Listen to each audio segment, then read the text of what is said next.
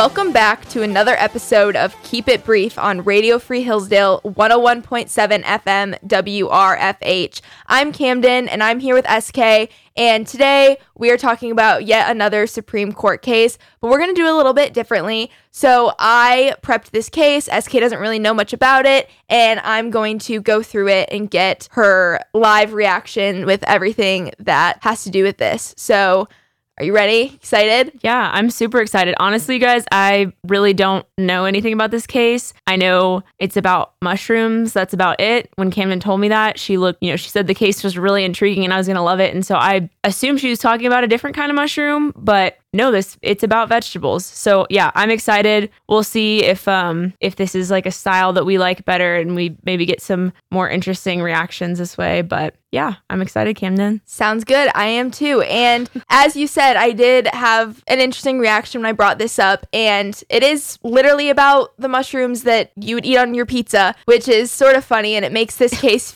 Maybe you would eat on your pizza. No, I wouldn't. I don't even like mushrooms, so I wouldn't. Valid. But it makes the case a little frivolous, but I think it has some really interesting constitutional implications that I'll dive into a little more at the end of the episode. Yeah. But not to bury the lead, because I feel like I've been doing that a little bit. This is United States versus United Foods Incorporated. This case is back from 2001, so it was a little while ago. Predates both of us by about a year. What brought about this case is that there is an act in Congress, shockingly, that is called the Mushroom Production, Research, and Consumer Information Act. And basically, this act required that mushroom producers pay assessments, which would subsidize mushroom advertising. So basically, what this means is that all the different companies that grow and produce mushrooms would put money towards this government-funded PR campaign for mushrooms to help really bolster the really? sale of mushrooms. Yes. So yeah, That's insane. the government decided, hey, we think it's really important to help, incentivize people to purchase mushrooms, and that's crazy. I know. So I won't interrupt. That's what you're gonna. I'll let you get back to it. No, it's on. See, I had that exact reaction because when I first saw the case and I was, going through and trying to find something to talk about today, I saw mushroom. I also thought it was a different kind of mushroom, which is what first, made it catch my attention. But then when I realized it was about, your typical run-of-the-mill mushroom, and it was to literally create a PR campaign to convince American people to support this industry, I also couldn't help but laugh. So I'm glad you had a very similar reaction to me. Yeah, that makes, if people want to buy mushrooms, they're gonna buy mushrooms. Exactly. And it's like, why aren't we doing this for strawberries? Why aren't we doing this for brownies? Literally. Why do we subsidize anything? But that's a different conversation. Based on your reaction, I'm actually going to jump around a little bit and I'm going to go down and talk about the details of the actual act, because I think... Gracious. I think it'll help not only you, but also listeners just get a better understanding of just why I personally found this case so frivolous and why I was excited to talk about it. So basically, I'm about to read some of the Mushroom Promotion, Research, and Consumer Information Act, and it says that Congress finds that mushrooms are an important food that is a valuable part of the human diet. Don't we just love that our taxpayer dollars are being used in Congress to have them write that? I'm just I'm probably some people do. Who cares? Literally, who cares? Apparently Congress. Maybe they're all part of the mushroom fan club or something. Who knows? But their second point, the production of mushrooms plays a significant role in the nation's economy in that mushrooms are produced by hundreds of mushroom producers, distributed through thousands of wholesale and retail outlets, and consumed by millions of people throughout the United States and foreign countries. I know it's not all included in the act, but I would absolutely love to just know who was in charge of this research. How did you determine this? Mm-hmm. What committee was hey guys, we got to go figure out, people's thoughts on that's insane. Oh, I know.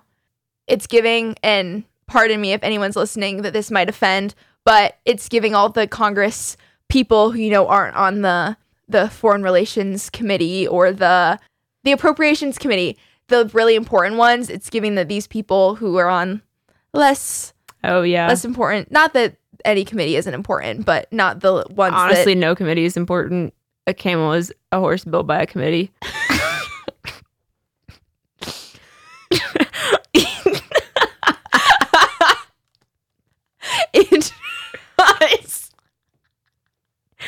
Okay, well, so, I mean, I respect your opinion. I'm trying to be polite. I don't know. There's quite a bit of inefficiency as it is. I mean, so bad. I mean, I'm tired. I have no patience for government inefficiency on this current committees. Day. Gracious. Yeah. It's more delegation, more layers. Please give me a break. Get rid of it all. Anyways, I would love to hear more about this act, Kamden. Okay, I'll get back to it. Their third point was that mushroom production benefits the environment by officially using agricultural byproducts.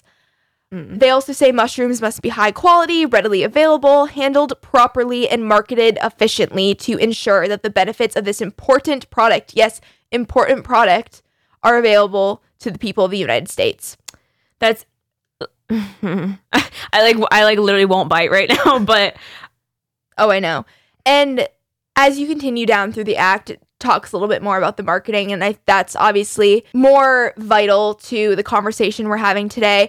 But they talk about, the maintenance and expansion of the existing market and how the cooperative development of financing is meant to help, maintain and expand the existing market. So I don't know. I didn't obviously talk to anyone who wrote this, but it's making me think that maybe the mushroom market was struggling or something, and they were trying to help implement some sort of, or they're making some deal with, you know what I mean? Yeah, who knows? So I just went through all of the different findings that Congress produced in this act. So basically just all the reasons that they felt like doing something like this was necessary. And now I'm going to go into a bit more of the policy of the act. I'm going to paraphrase, but basically it just states that Congress finds that there's public interest in the expansion of the mushroom market, and a way to do that is through these marketing campaigns, and provides an opportunity and a platform for the mushroom industry to expand, for more people to be able to purchase mushrooms, things like that. And hopefully you've enjoyed everything you've been learning about mushrooms thus far while you've been listening to Keep It Brief on Radio Free Hillsdale 101.7 FM WRFH. So interesting. Honestly, yeah, I wanted to clarify too. I know I'm laughing earlier, but I'm I'm not a mushroom hater. I do recognize, actually, my mom's kind of into, she's been on that train for a while. I kind of think she's always ahead of the trends, but they do have a lot of health benefits, and I recognize that lion's mane and stuff and all those things, which is great. And I'm so pro all of those natural remedies and everything like that. I just it's a little, personally, for me, it's always a little hard to hear when it's from the same people who, don't always have the best interest of the health of America at the forefront of their priorities. So it's kind of I'm not saying I disagree with the mushroom thing, but I'm just okay, why should I believe you? There's always money behind it. Right. And then also, to be so frank, this isn't, at least in my opinion, it really has nothing to do with health benefits from what I can tell. It'd be no different if this was cereal or celery. They picked, there's... Yeah, it's frozen, here's the frozen mushroom. It's not it's oh, we're going to go actually... Right. These aren't source some local organic non-GMO mushroom supplements. Mm-hmm. Yeah, no. And... your frozen... Right. Just a basic... this could be frozen corn. Corn is... I love corn. No health benefits to corn. But it's that's... So true. Corn's so good. No, it is. Yeah. I completely agree. Yeah. But besides the point. So... Getting back to the facts of the case, because I felt explaining the act was honestly just so pertinent to then understanding the rest of the case. But as I said earlier, the government created this coordinated ad campaign via the Mushroom Act that I spoke about earlier. And United Foods, Inc., they refused to pay the assessment that helps fund these ad campaigns. They filed a suit, or the government filed a suit, because these assessments were required under the act. And United Foods, as the defendant, they declared that they refused to pay the assessments originally because it violated their First Amendment rights. The forced funding of advertisements violated their freedom of speech because United Foods felt that the advertising they were being forced to fund conflicted with the company's messaging, and that, frankly, they thought their mushrooms were better than the other mushrooms being sold in the market. So to get forced into this conglomeration, if you will, when they viewed their product as superior and they felt like they had, a different niche within the mushroom market that the ad campaign wasn't encompassing, they felt like that violated their First Amendment rights. Absolutely. And I just thought about the policy part that you talked about earlier, about, whatever the goal at Congress said, it's like to strengthen the mushroom. It's like literally idiotic. It's like who has more of a vested interest in like that industry being strong and in their marketing being like successful and in them like having actual customers, right? Then United Foods or Congress, exactly. So it's like exactly it's unless there's some backdoor deal going on, right? Yeah. Well, I digress. I'm sure there is. There always is. I'm such a bitter old man for being a college girl. Yeah, I don't blame you in the slightest. I mean, it's been going on. This is 2001, before we were born. Yeah. So corruption runs deep. If this is even corruption, it literally might not be. I think even then, like bringing, if nothing else, then it's like the fact that you think that you have the right to like tell a company like how to run the. Yeah, I think that's. I'm trying to look at the cup half full.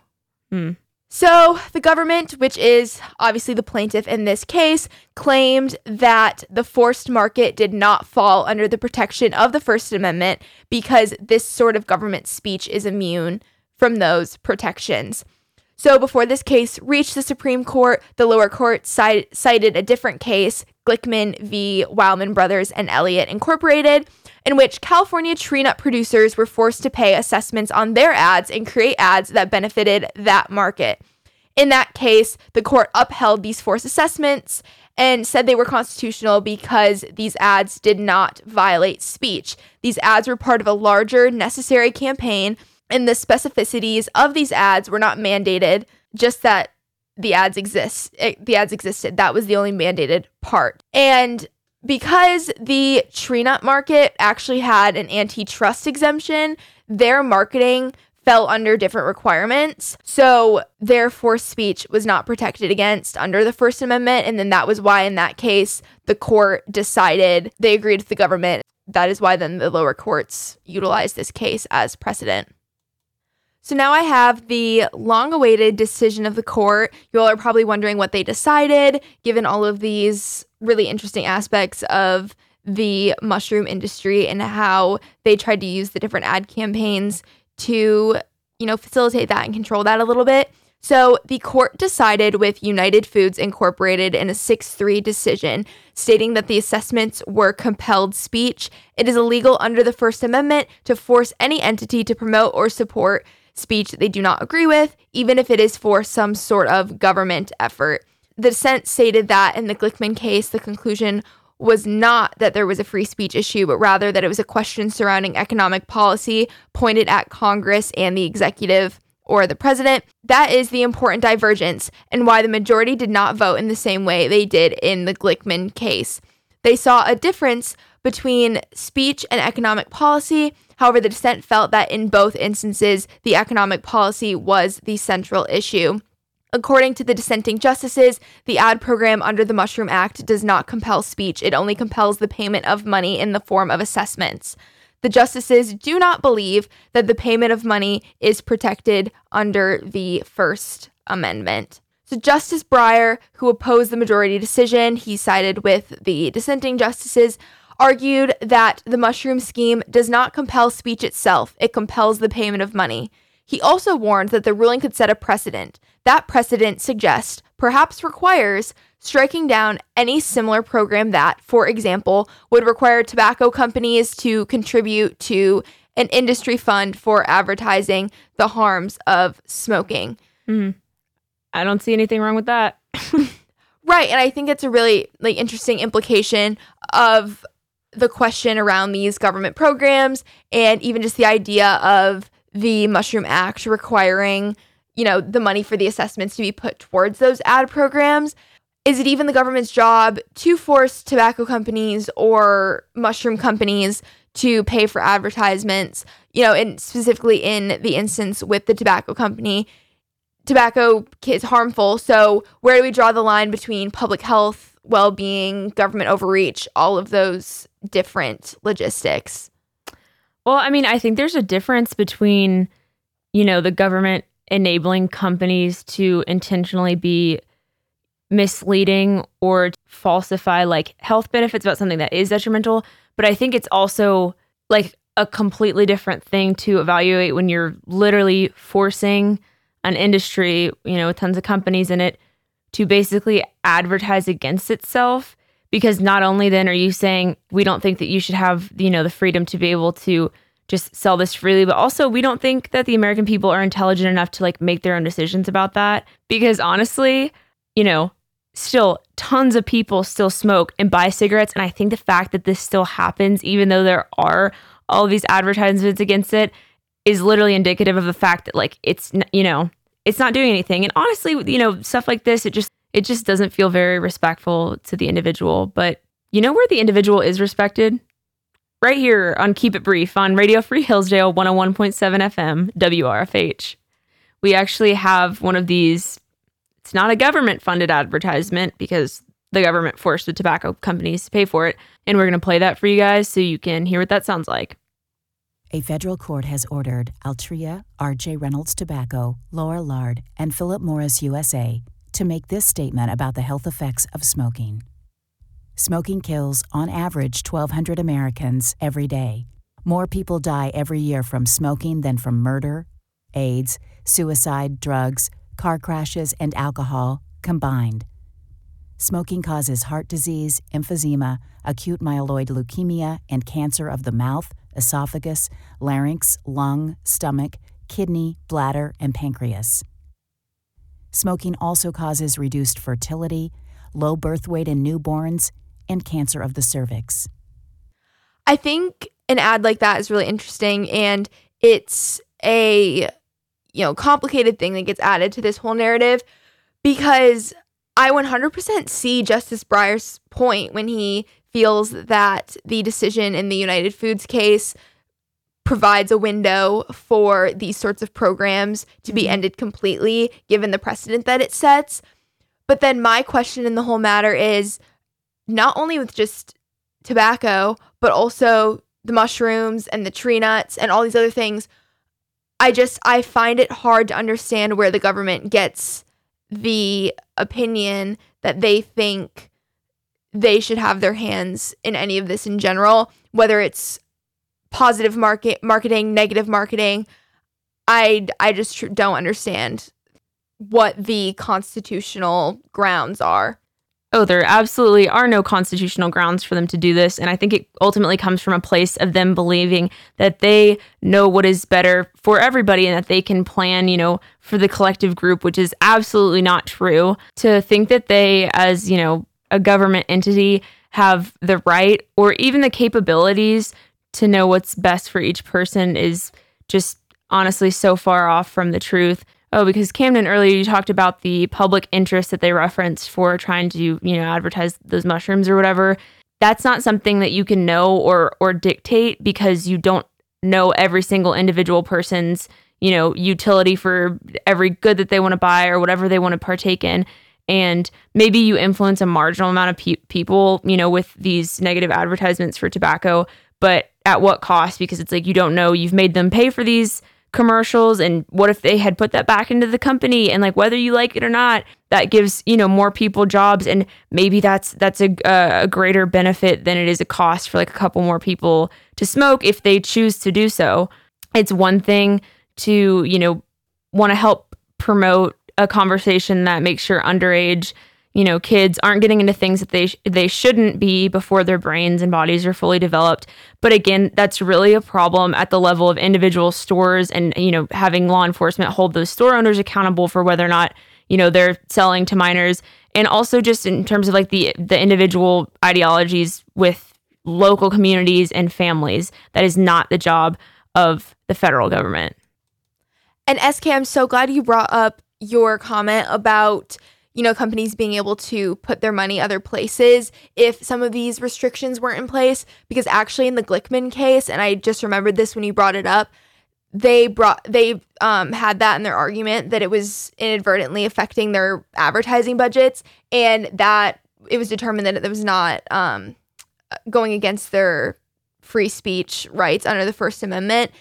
But then the money they're spending in the United States v. United Foods case, that does impact their freedom of speech. So it's just these dichotomies between all these cases. They're really intricate, and I think it, as you said, it just goes back to the government thinking that they know best in certain situations or other situations, which is really difficult.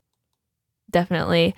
I have one last story that this kind of reminds me of, but back in the 90s, Al Gore's wife, I forget her name, but she was sort of the pioneer for this movement. You know those like parental advisory stickers on like CDs and stuff now? Mm-hmm. So she was like, oh my gosh, there's all this lewd, explicit material, on here, sex, drugs, and rock and roll, basically. And so she pushed for and eventually got that passed where they would have to put those stickers on there in hopes that parents would see it and know, like we can't let our kids have this. And what actually happened is that, sales for those albums in particular went through the roof because now the kids know exactly the ones to buy. And I kind of feel the same way about the cigarettes, honestly. Like right now, I just feel like going and buy a pack of cigarettes. Anyways, we guys, hope you enjoyed this week. It was a little bit unorthodox from our normal style, but as always, we appreciate it, and we will be back next week for another episode of Keep It Brief on Radio Free Hillsdale, 101.7 FM WRFH.